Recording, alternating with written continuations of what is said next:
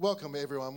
Like I said, we're at the start of the year. I want to speak a message this morning. Spend some moments in Scripture, and that sort of overlaps with a few themes we've been picking up. I feel like there's a couple of just quick public service announcements I need to do. Firstly, for one, I've got those glasses again with the arm that doesn't. So this is for 5 people in the room who this is going to really trigger them unless I normalise it. Dwayne, I see you. So I don't know where my other glasses are. This is not a choice. I'm not trying to be cool. I'm not trying to start a trend. This is who I am, and many of you go, yeah, we get it. We get it. So there's that. Secondly, joy. Another thing of joy. Ken became a grandfather again overnight. Well done. Fantastic. I missed little boy, little girl. What? Charlotte Elizabeth. Fantastic. Oh, so many good things to celebrate this morning. And then finally, I'm really looking forward to the message this morning of God. I feel like it's really important. I am a little apprehensive, if I can just share my anxiety with you. Yesterday in this room, probably the most proficient, smoothest communicator I know, which is Joy Greats, did a workshop for about 30 people that sat in the room. And it was so good. And, if you've heard, we have the blessing of hearing Joy preach as sort of one of us. She's an amazing communicator. Yesterday we saw she really unpacked all of these. You saw how intentional she is about it. I kind of think she's just gifted. Some people come built like that. But she really unpacked all these things, all these do's and don'ts. And there's a bunch of people who are listening to me today who I feel like are going to be going, cross there. That's why she said don't do that. And because there was, of the 10 things you don't do, I reckon I had bingo pretty much very quickly. So what a great day. Yeah, what a great day to be preaching. Added to that, we've got an air conditioner that sort of was due to be decommissioned about 1956. And we're, by the grace of God, and talk about the grace of God, the miracle of God, it's still going. But we are going to test it today. And I'm nervous because, as far as I can see, neither Amrat or Wayne are in the room. And they have some sort of... Oh, Amrat's here. Okay, I feel better. Because he's got some sort of, anointing. There's no mechanical reason. There's no engineering reason that air conditioner should be still working as it does. So... yeah, thank you, Jesus. Not only that, I seem to in the last week, I've just realised, connected, I seem to have picked up this reverse anointing, whatever you have. I have, I feel like I've got a palliative care for white goods. Because in the last week, our dishwasher, that was a washing machine, the fridge in there, and then this fridge is gone as well. So I feel like I'm glad you're cancelling, whatever I'm doing with the white goods and I'm glad you're here to cancel that out. Okay, we are going to, enough of that guff. I'm pretty sure one of the things, Joy, was don't stuff around and just get into the message. That was one, right? Yeah, okay, so I cross that off, like I said. We, in a moment, are going to read a passage of Scripture that we refer to often, and I know I have preached before. We're kicking off 2024, and how many times have you thought or have you had someone ask you or get into a conversation about what's new for you? What's new for you in 2024? Because this is this time of year, isn't it? And it's exciting. I like change. I'm someone who likes change. I like the opportunity of something fresh and new. So I really love this time of year because, as well as kind of planning for what's new, it's great in the context of reviewing things, unpacking things. How did last year go? And so we often come into January with some level of clarity about what is new for us, what we're going to actually sort of change or do. And as we've just prayed, for some of us here, there are new schools, there's new jobs, there's new... You might have planned trips that you're going to have. And that's a very legitimate thing that we do at the beginning of the year. Often in my as a pastor and a leader, I've often been asked at the beginning of the year, and there's an expectation of sort of what's the vision for the year? And I think when people are asking that, they're sort of saying, what's new? And a very legitimate and good question to be asking, the leader of anything. A number of years ago, I remember sort of reflecting on using the idea of what's new in the year, particularly around vision. And I've went through a sort of an experience of feeling really uncomfortable that perhaps as well as framing my world around what's going to be new and certainly the church and the things I'm responsible for, and equally, if not more, and this morning I want to suggest to you maybe even a more powerful question to ask is what's old for 2024? What are you, and in that sense, even more, what are you going to stay faithful to? What are you continuing on with? We live in a world, and I think most people, if not all of you, will recognise this dynamic, where we are obsessed with the new shiny thing. We are obsessed with what we don't have, what's coming, what we need to get, and what that will do for us, what that will add. And so much of the tide of the culture we live in is to drag us, because a lot of it, if we're smart enough and sort of sharp enough to realise that it's actually as much driven by commercialism and materialism, and we're seen as sort of economic units to sell to. And so if we can convince us that actually if you do this, have this experience or have this, product or material or this course, that's going to provide meaning for you. And so we tend to think about our sort of improvement, our health, the flourishing of our life is the things that I don't have, that's what's going to do it for me. That's not the story. That's not the framework that God speaks about in Scripture for our lives. Actually, there's a much more powerful question to ask ourselves of what are we going to remain faithful to? What are we going to move forward in our lives and together that's going to continue to be the kind of wellspring of our lives? And so in that context, and there might be some, I want to suggest to you this morning, in fact, I want to more than suggest, I want to really strongly encourage all of you, but I feel like it's going to be really significant for some of you because you haven't asked this question yet. What are you going to stay faithful to? What are you going to continue to do? That's a deep, sort of ageless or timeless truth or a foundational thing that before you add all the extra things in about what's happening in the rest of your life, you're going to make sure that this has priority. Now, that's something I'm going to leave for you and the Holy Spirit to kind of work through. But I really want to suggest to you that in that there is life. That fruitfulness, right? We tend to use in our day and time, we use the idea of flourishing. We talk about as our success, having a successful life. I want to suggest to you that tell you that the biblical word and concept is fruitfulness. It's an organic idea. It kind of has a bit more space and time for it. It takes a while, right, for fruit to grow. The fruitfulness of your life is about, the fruitfulness of a plant is about the health and the environment, about the things that are going in and coming out, and eventually the fruit's produced. In Scripture, so much fruitfulness is connected with the idea of faithfulness, of what's old that continues to be important and true to you. There's a deep truth in that. I wanted this morning just take a look at a scripture that pretty much every year for the last maybe 10 years, a bit longer, there's two scriptures that I return to because and next week I'm going to speak from the other scripture. This week I'm going to talk from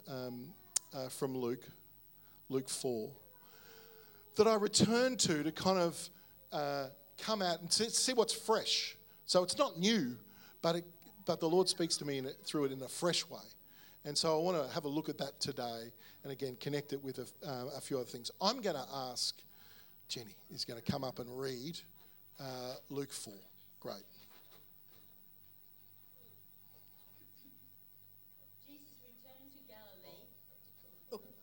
Jesus returned to Galilee in the power of the Spirit, and news spread about him throughout the whole countryside. He was teaching in their synagogues, and everyone praised him. He went to Nazareth, where he had been brought up, and on the Sabbath day he went into the synagogue, as was his custom. He stood up to read, and the scroll of the prophet Isaiah was handed to him. Unrolling it, he found the place where it is written, "The Spirit of the Lord is upon me, because he has anointed me to proclaim good news to the poor. He sent me to proclaim freedom for the prisoners and recovery of sight for the blind, to set the oppressed free, and to proclaim the year of the Lord's favour." Then he rolled up the scroll, gave it back to the attendant, and sat down. The eyes of everyone in the synagogue were fastened on him. He began by saying, "Today, this scripture is fulfilled in your hearing." Thanks, Jenny.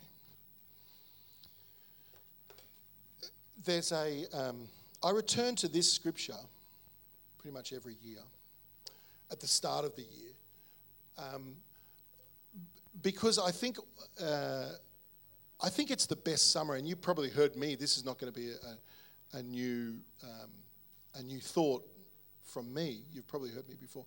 I believe this is actually, if you want to answer, where is the place in which Jesus gives the most clarity about what his mission, what his purpose. Like if Jesus had a mission statement. Does anyone here have a personal mission statement? It was kind of a big deal a while ago, or a family mission statement. Yep, great. Do you mind sharing it, Chris? Yeah, no worries. My mission statement is to know Christ and to make him known. Great, fantastic. That idea of having clarity around what your sense of purpose is, I just reckon there's a whole lot of stuff in life that is the fruit of the bad fruit of not having clarity about a sense of purpose. Because that's when we go chasing other things to fill this really fundamental part of how we understand ourselves and how we experience the world, our sense of purpose. And so that I remember actually not long after Christy and I were married, we decided maybe we were somewhere at an SU thing, and Chris had a really good mission statement. We thought we should get a mission statement for our family. We were really, really serious about being very earnest. In the end, we came up with Clarke's Have Fun, which we kind of worked with. We worked with that one. So it is really important to have a sense of clarity about what we're doing. And often when we come to Scripture, we tend to go, and the churches tend to go on to the end of Jesus' life as the mission statement. And most people, or often, when you ask people, what do you think the purpose of the church is? Or what do you think the purpose of Jesus was? People tend to go to the Great Commission at the end. And that's not bad, but when's a mission statement or intent statement most important? At the beginning or the end? At the beginning. And this is actually where Jesus stands and brings real clarity, incredible clarity. And Luke, who recorded this, has written under the inspiration of the Holy Spirit with a sense of clarity that's really important, which is really good and important for us. So I like to return to this at the start of each year, because if I am serious, if I'm going to be serious, and it's there inherent in Chriso's mission statement, to know Christ and make him known.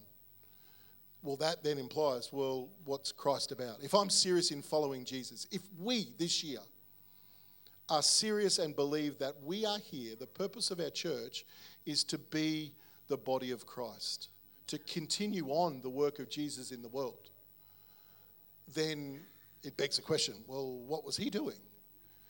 And this is where we see Jesus in a really powerful, profound way give some clarity to that. And so as I said, I like to return to it at the beginning of the year, every year. And I want to do that with us now.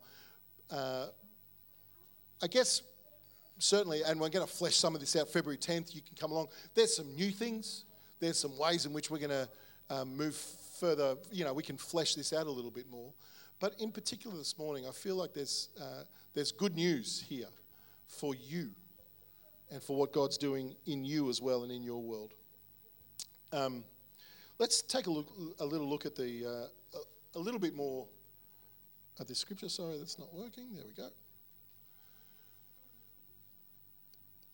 I just want to highlight this at the start. Then Jesus returned. I'm going to take these off because I just remembered one thing that Joy said was sometimes people do this all the time with their hair. I thought it was a very sexist thing to say at the time, Joy. But the point stands about the glasses. And you all look way better. You all look way better. But I can't read that.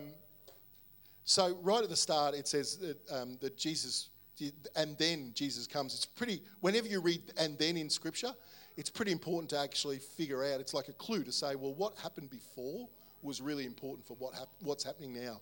And so Jesus has actually come from the desert. And before that, if you might recall, in Luke, Luke records right at the very start and highlights the experience or the encounter he has with John the Baptist. So John the Baptist was this crazy guy who was kind of leading this like a renewal kind of revival thing down by the Jordan River where he was baptizing people. Now, this is really significant, and you'll see when we connect all of this in the story. The Jordan River was the river that the God's people, the Israelites, had to cross it was the last thing they did before they came into the promised land. So this incredible journey out of slavery and into freedom, into a land flowing with milk and honey, into the full promises of God. The last thing they did was go through the Jordan River. And so John is down there saying, look, something's about to happen. There's someone who's going to come who's going to make this whole experience that we know as God's people, as the Israelites, we're familiar with it. It's about to go to another level. And actually, what we're doing here, I'm not even fit to, he uses that phrase, to bend down and tie his sandals. And Jesus comes and participates. What's going on there? Because so often in Scripture, it's important to know what's happening, not just what's being said, but what's happening. And it carries through in the start of Luke. And Luke really wants us to see this dynamic. It's like Jesus is retracing that same story to say this story is happening now through me, but in a whole new way, in a whole fresh way.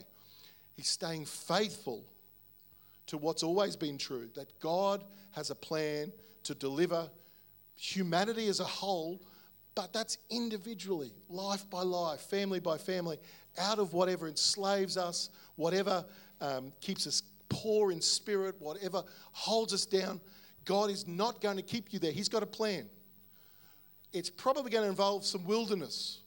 It's going to feel like you're lost in the desert for a while. Don't lose faith. It's probably going to involve, or it will involve, you being completely immersed. Almost like you've died, because to go swimming in the Jordan, there were no lifeguards down at the Jordan River. If you went under the Jordan River, you didn't come back out. So it's this symbol of death. Again, where the Israelites passing through. And so John's saying, there's this thing that's happening. It's a renewal that looks very similar to what we know, but also it's fresh and it's powerful. And Jesus comes along and says, and actually is baptized himself. And then remember, the heavens open, and God said, this is my beloved Son, with whom I'm well pleased. He said, as if you needed, more attention brought to it. So when Luke writes, and then he's saying, this is continuing. Pay attention to what Jesus is staying faithful to, but also build your expectation about what that's going to look like. In fact, shed your expectations about what that might look like. And a couple of weeks ago, if you weren't here, Pastor Chris preached a fantastic sermon. If you haven't heard it, go online and you can hear that. So that's what's happening here. I'm going to need to put these back on because I really can't see that. So Jesus comes out of the wilderness. He comes out of being baptized. And he comes to his hometown and he chooses to announce himself, this scripture. And again, what he does is not say something new that's never been heard before. He reaches back and he grabs something that they would have been very familiar with. And he quotes that, the Spirit of the Lord is on me because he has anointed me to proclaim good news to the poor. Just a note here, when we read poor in the ancient Near East. That may have had an economic kind of manifestation, but it's by no means only about not having material wealth. In fact, it's much more about being on the outside in a very holistic way, being on the outside, being an outcast. Remember, if you were Jewish, you had this deep conviction you are God's chosen people. We are what's happening on the planet through God. And so to be outside of that, to feel like you're an outcast, and that might have been because maybe you didn't have money, but it might have been also because you were the wrong gender at times. It might have also been because you had issues with your health. Or it might have also been because of the job you had, like a tax collector. It might have also been because you were from a different country. Are you flashing to some parables now? This was the poor. It's to say you are on the outside of what people consider to be the inside religiously. And so Jesus is saying, and quoting Isaiah, saying, I've got good news. If you feel like you are on the outside, it also, like morally or spiritually, you feel like you're just far from the expectations of the sort of moral or religious expectations, then you're like poor in spirit. That's all. It's all the same. You feel like you're on the outside. And so Jesus is saying, I've got good news. If you feel like you're on the outside, I've got good news for you. Because he goes on to say, this is what I'm doing. Sent me to proclaim freedom for the prisoners, recovery for the sight for the blind, set the oppressed free, proclaim the year of the Lord's favour. In such a holistic way, he's saying this is practical, this is spiritual, this is emotional. This is everything. For those who felt like they're outside or far from God, I'm here to kind of fulfill and show you that is not God's plan. That is not the kingdom of God. Outsiders become insiders. Then he rolled up the scroll, sat back down, gave it back to the attendant, sat back down. The eyes of everyone in the synagogue were fastened on him.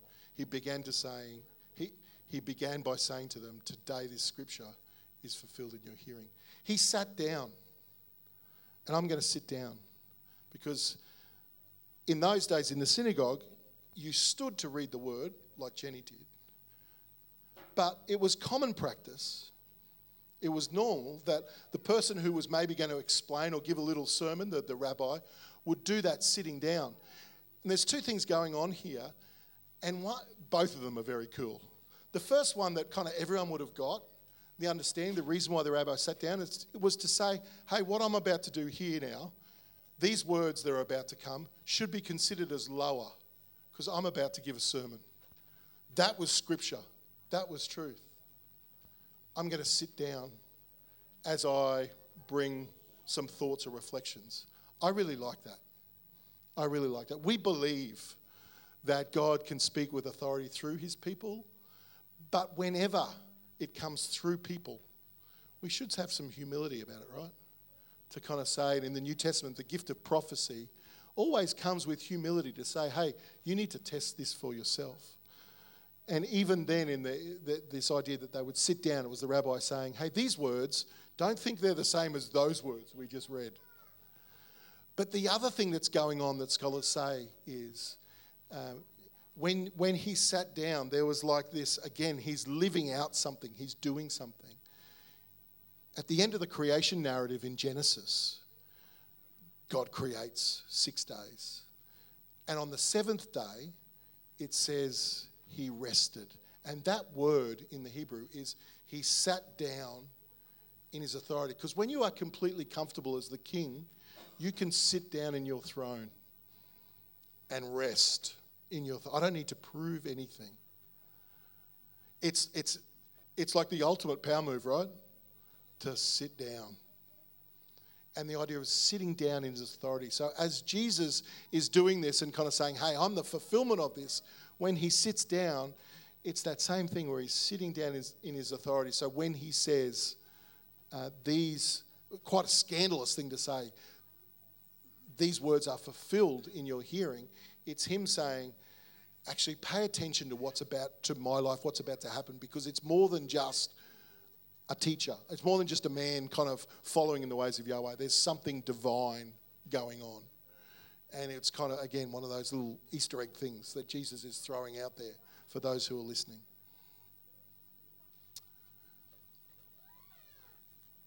So much of this here is understood in Isaiah. He's talking about, and we've talked about this a lot, the idea of shalom. That actually God is setting things right in the world. So he's quoting these scriptures in Isaiah to say, this is, in God's kingdom, when God reigns in people's hearts, when people care about the values and teachings of Jesus, things are put right. In a spiritual way, your sense of which you don't live up and fall short, that's dealt with. But also, like, life gets better for people when we're serious about that. That's a sense of shalom. And there's this connection in the Old Testament, and this is like, I'm going to put this here and talk about this briefly, but there's so much in this. When you read righteousness and justice and peace, those English words, there's some Hebrew words underneath them that I always pronounce badly, so I'm not going to. It's actually, we often see righteousness and read that English word as like moral, doing the right thing. It's so much, righteousness is actually, if there is something in front of you in your life that's broken, that's not right, that's not shalom, then righteousness would be you would do something about it. It's not just keeping moral law. It's not just the things you don't do. I swear less than other people, I drink less than other people. That is just so not any kind of biblical righteousness. And Jesus really makes this clear when he goes after the Pharisees and saying, look, you keep all those laws, but there's all these other things that you're not doing. And so righteousness and justice are connected so deeply with the idea of peace and shalom. So if we think we can just travel through life and draw God's favour because we keep some sort of moral law, we've missed what Jesus is here to do. I want to go back to this statement here. When it says, Jesus returned to Galilee in the power of the Spirit. The reason I put that one up and to say, look, there's this big full picture in the Old Testament. In the New Testament, there's also this, and last week Dwayne preached about grace. There's this connection, and again, I'm not going to go into it, I'm just going to state this here, we might pick it up another time. There's this connection in the New Testament between the idea of God's grace, which we tend to just see as like the like the forgiveness of God. It's definitely that. But there's a connection and a picture that connects God's grace with his power, and the Greek word often there is dunamis, with also the baptism of the Spirit, the gifts of the Spirit. So in the New Testament, in Acts, Luke also writes about the church moving forward in mission and all of the things that they are able to do, that all the miracles that they are able to do. There's this same connection between grace, power, the baptism of the Holy Spirit. So when it says here, Luke wants us to note that he comes in with the power of the Spirit. Have a look here in Acts 1. This is Luke again. Once when he was eating with them, he commanded them, do not, so this is after Jesus has died, but he's not yet fully, the story, the narratives, he's not yet fully raised. He's in that in-between where he hasn't ascended. He's with the disciples. It says, don't leave Jerusalem until the Father sends you the gift he promised, as I told you before. John baptized with water, but just a few days you will be baptized with the Holy Spirit. But you will receive power when the Holy Spirit comes upon you, and you will be my witnesses, telling people everywhere, telling people about me everywhere in Jerusalem, through Judea, Samaria, the ends of the earth. This is another one of those passages that sort of says, so what are we meant to be doing here? And what I want to draw here, I'm going to get the team to come up as we round off here.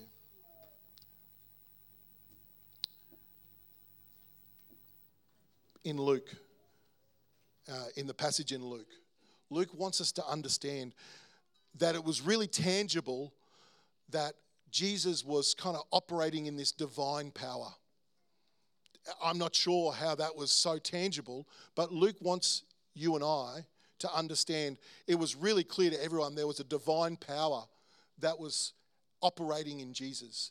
As he announced, look, guys, this is what I'm going to be about.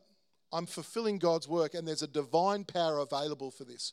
Straight afterwards, Luke records, and you can go on some homework, go and look at the headings of all of the stories. Jesus heals. Jesus calls a tax collector. All those people on the outside, Jesus goes and puts hands on them and brings shalom, brings good news to them. What happens here in Acts? It says the power of the Spirit's going to come. And straight away afterwards, we have the outpouring of the Spirit, and then the early church goes out and starts. Things that were impossible become possible under the power of God. Here's what I want to land on this morning. Here's the good news for you as you go into this year.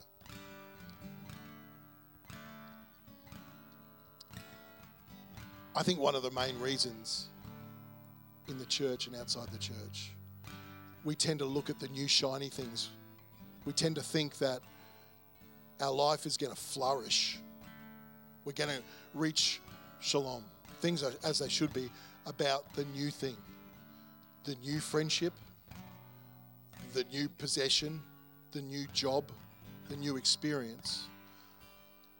I think one of the drivers is because we've got a bunch of those things in our rear vision mirror that aren't quite right, and we're not sure they ever will be. And so we move on. And we think that it's going to be what's new that sets us free.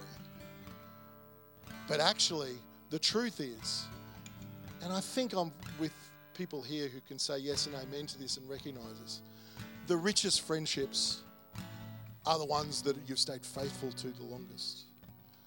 A marriage gets richer as you stay faithful to it. A sense of purpose outworked over 10 or 20 years, whether it's through a job or through some sort of sense of purpose in your life, the longer and more faithful you are to it, the richer it gets. You understand what I'm saying there? But so often we feel like, well, yeah, but I'm not sure how this gets to that. Here's the good news of grace poured out. What was impossible becomes possible. That's what Luke wants you to know. That's what's good news. To whatever degree you feel things aren't good or right in your life, to be the first experiences of grace poured out. And then he says, and then go and live out of that. Be witnesses to that. So as we start the year, we're going to come around communion.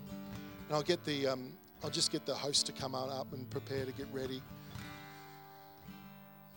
We have some time in worship as we do.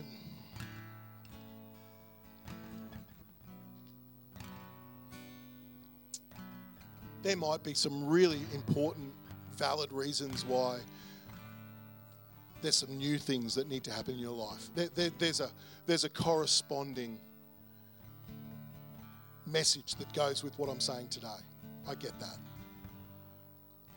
But I also think if we can recognize our tendency to move on because we think things that are broken won't be fixed, if we actually can place our trust and hope that actually what was impossible, grace poured out, the power, the dunamis power of the Holy Spirit that's available, particularly in the context of following Jesus, of living out our lives to follow Jesus, then there might be something in 2024 that's going to be renewed, a sense of purpose that's going to be renewed, relationships that are going to be renewed and set right.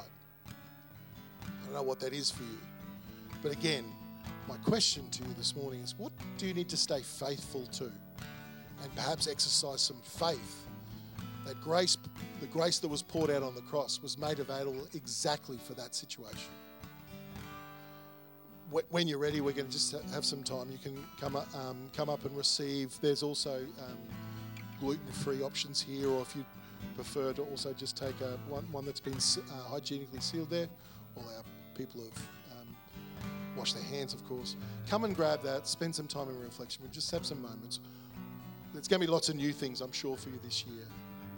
The powerful question, what are you going to remain faithful to? What do you need to exercise faith for in 2024?